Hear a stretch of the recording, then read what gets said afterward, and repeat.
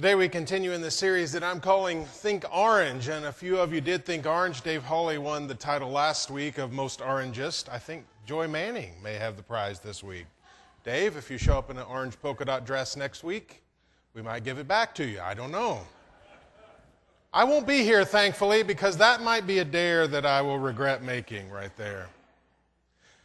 We're thinking about our church's ministry with and to families, and next week Zach's going to bring this series to a close, which will be great because he's sold out on the strategy as well. It's something that we really agree on, that this is the way that we can most effectively minister to our families, our children, our students, that we as a church will have a greater impact on them. And the whole idea is that we combine two powerful influences in the lives of our children. In the light of truth, which is the church, that we bring the truth of Jesus Christ and the love of the family represented by the red, and you put those two things together, the yellow and the red, and it makes orange. And the idea is that we're working together. Instead of families sort of saying, okay, church, you raise our kids in terms of their faith, tell them what they need to know, and we'll do the rest. Or the church sort of taking that role themselves and saying, hey, don't worry about this, we've got it. It's the idea that we work together. The church has a limited influence. 40 hours a year for lots of kids because we go on vacations and do lots of things, whereas parents have 3,000 hours a year where they can influence their children. And if we work together and try to find ways where we're going in the same direction to influence our kids, we can have a powerful impact on where they are spiritually and where they end up. That's what we're thinking about right now. Last week we talked about the fact that we can only teach as we do. In other words, our kids, our students, even if they're grown, our grandchildren are going to notice more of what we do than what we say. And so when those two things don't match up, they only hear what we do. And so we've got to watch that and really do what we've said we were going to do. Now, this week, I want us to think a little bit more about the value of our families and how we show value to our families. Now, the truth is, lots of us, because, our families are just there, right? I mean, we come home to them, we talk to them, maybe on the phone, we're emailing, we have continual exposure to our families. It's easy to begin to take them for granted. It's easy to notice some of the flaws in our families because we're with them a lot. And we know how they are when they get hungry or when they get tired. We know the things that they do that irritate us and maybe irritate other people. And it's easy to focus in on those things. It's easy to lack real appreciation for our family. I don't really even know about how this guy thought, but it's true in every church, right, that we all sort of show up in the same order every week. I can just about make a list of how you're going to show up because that's the way it works, and that's the way it works in every church.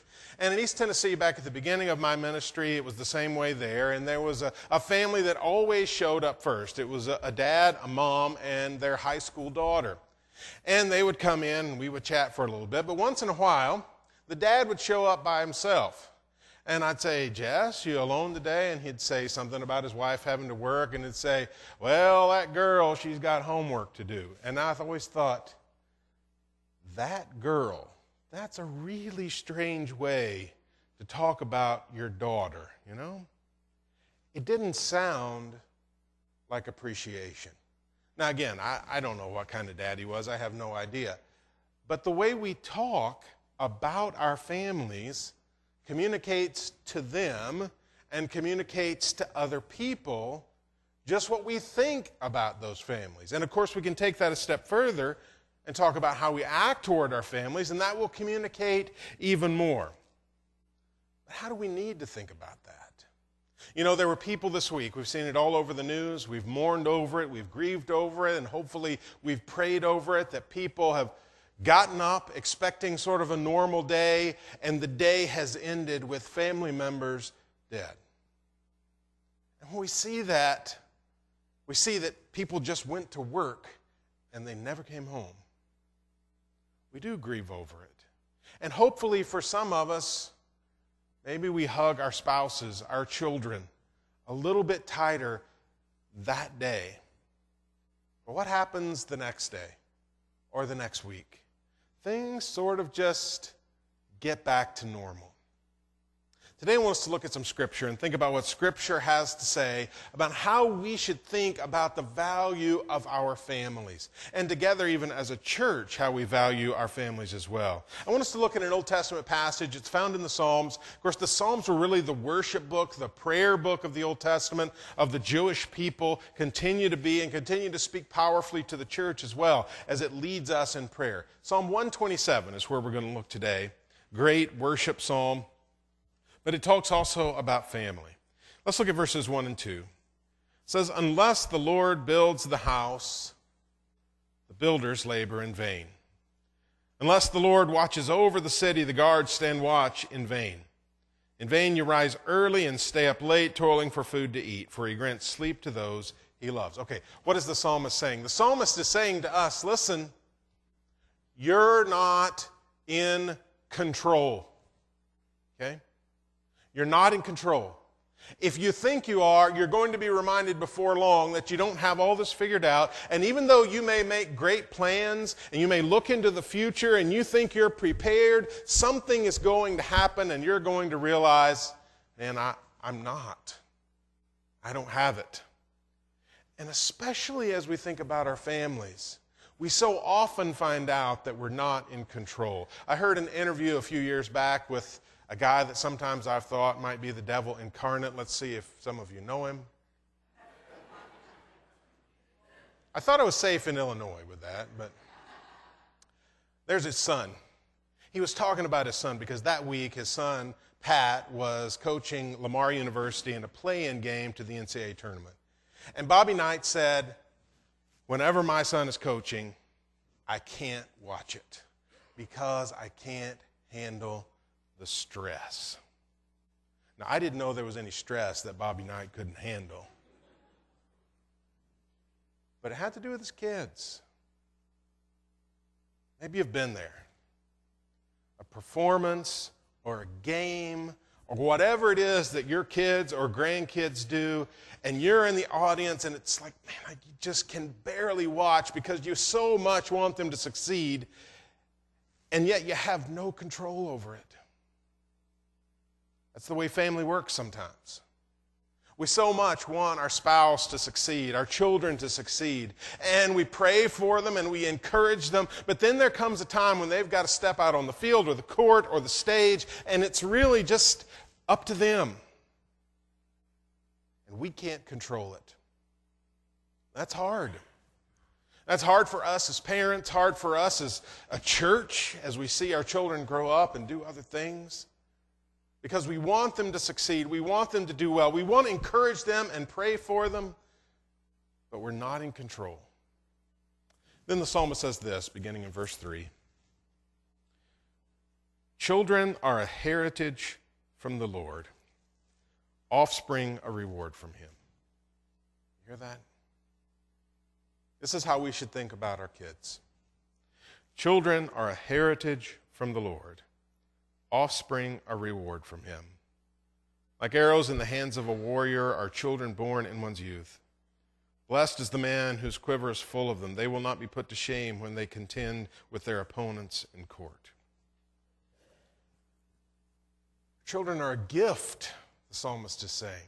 A blessing, the psalmist is saying. Now, there's lots of times when you would agree, and there's probably some times when you could look back and say, man, it didn't feel like a blessing in that moment, right?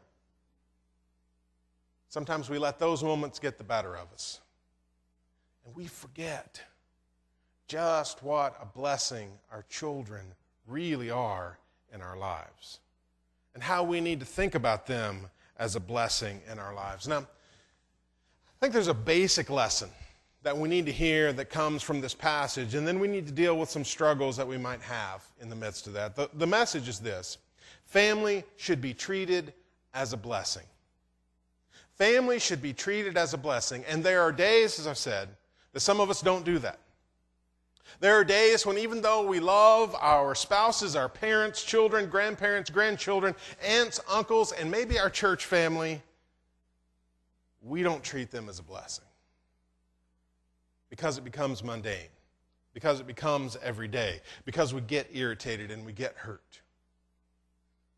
But family should be treated as a blessing, an acknowledgement that God has put these people in my life, and I am blessed because of that.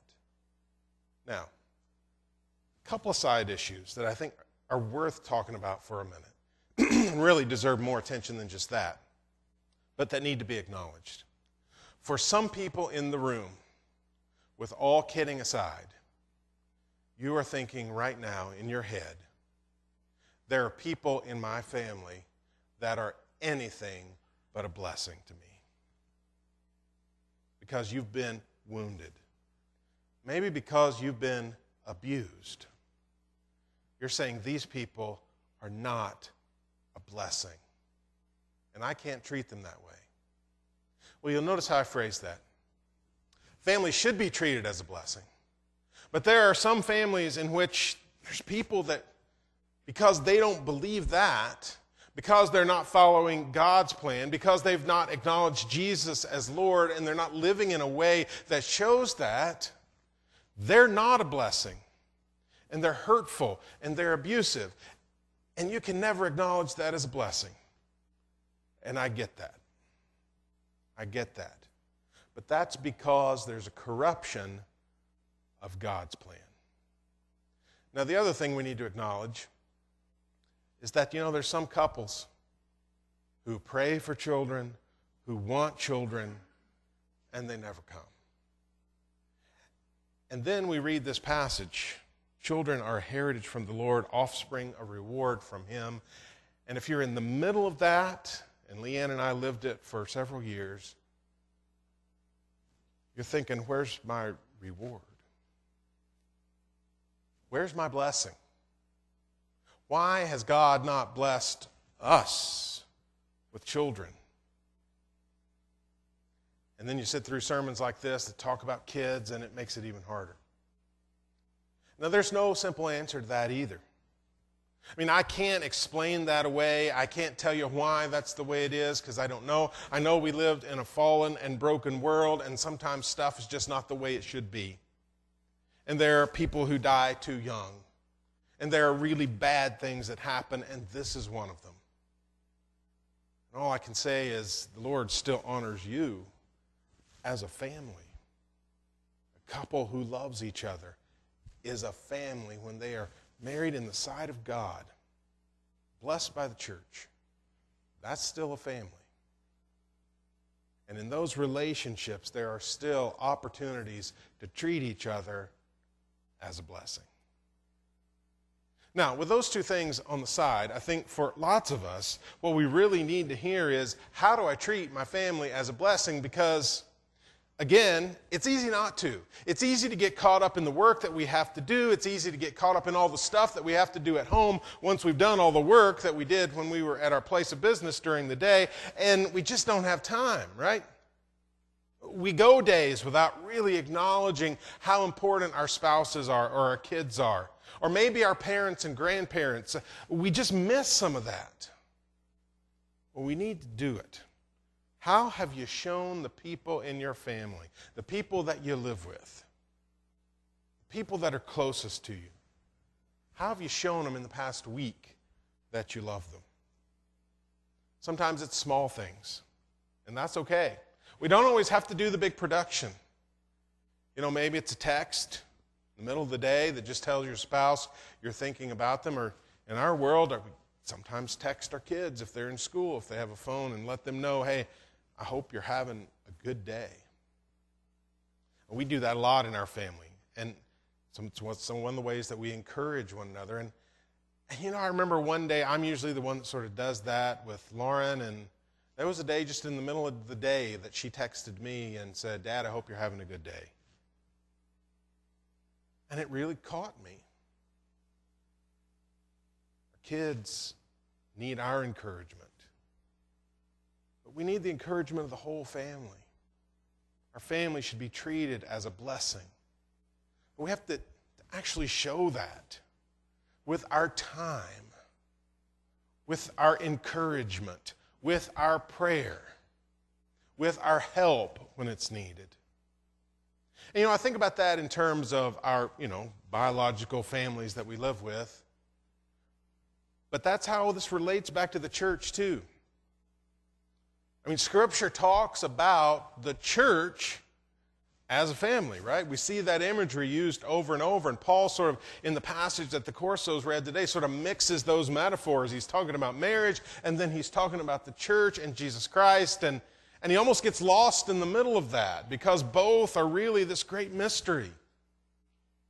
We are a family. And so, we need to treat each other as a blessing.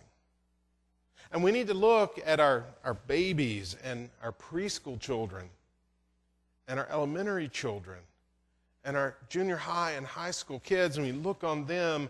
And for us as a church, they should be treated as a blessing.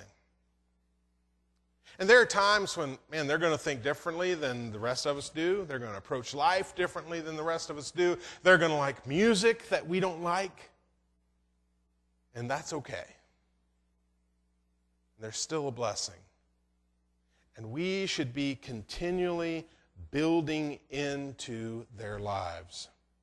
And we have programming for some of that, okay? I mean, we have programming going on right now in this building where we're trying to encourage our kids to develop the right character, to know Jesus, things that they can take home and that hopefully you can talk about as families. But it doesn't just work in classes. And I couldn't have said it better than what Kelsey said this morning already, right? And this is a place where she finds encouragement and where she took some of those early steps of faith. That's exactly the way it ought to work.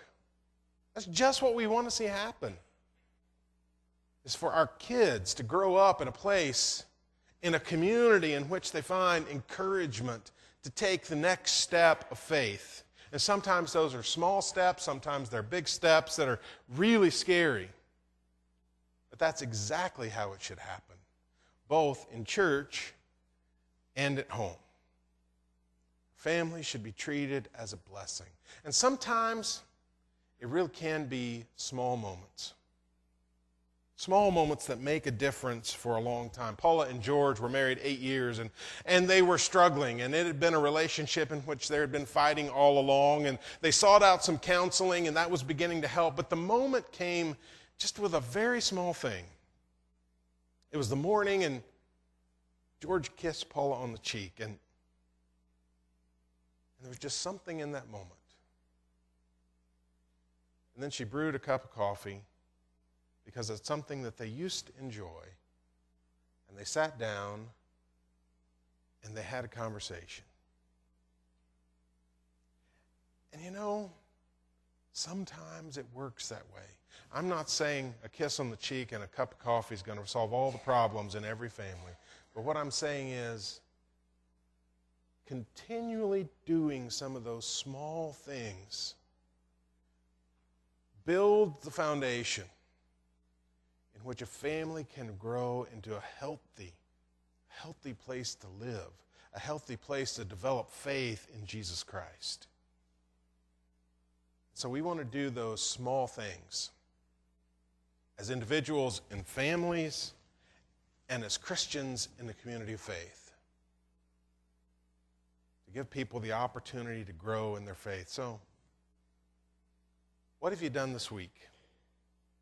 And maybe you look back on last week and say, man, I wouldn't call that a success if it's all about treating my family as a blessing. Well, you can't change last week, but you can change this week. What are some small things you could do? Things that take just a few seconds, but may still communicate, I'm thinking about you, I care about you, I love you. Let's pray. God, it's good to be together, to celebrate faith, to celebrate what Jesus has done in our lives. God, we love the fact that you're at work in us, and you've created a desire in this church to help our children grow in their faith.